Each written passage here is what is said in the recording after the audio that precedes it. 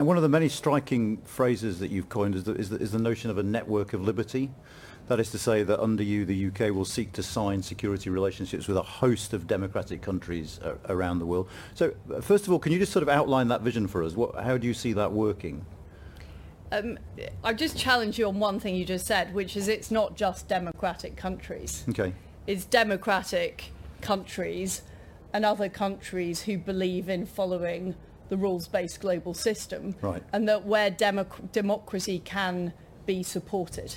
I think that's a really important principle. So if you look at the Trans-Pacific Partnership, not every country in the Trans-Pacific Partnership is a democracy. However, everybody in that agreement has signed up to intellectual property rights. You know, they've signed up to strong environmental and labour provisions. So I'm not in the business of saying every country in the world has to be a democracy. Okay. What I'm saying is I want to live in a world where free enterprise democracies can thrive, and where we can create the conditions they can thrive, and we can work with other countries. And I'm a great believer in sovereignty.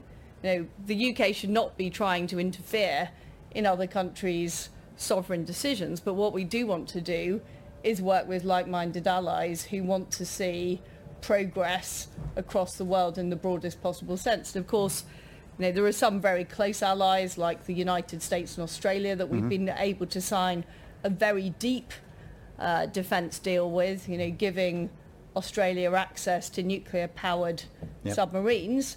There are other nations where we might be doing slightly different things, whether it's collaboration on intelligence, whether it's broader collaboration on security. There will be different arrangements for different countries. So the reason why I describe it as a network of liberty is it's not a one-size-fits-all model.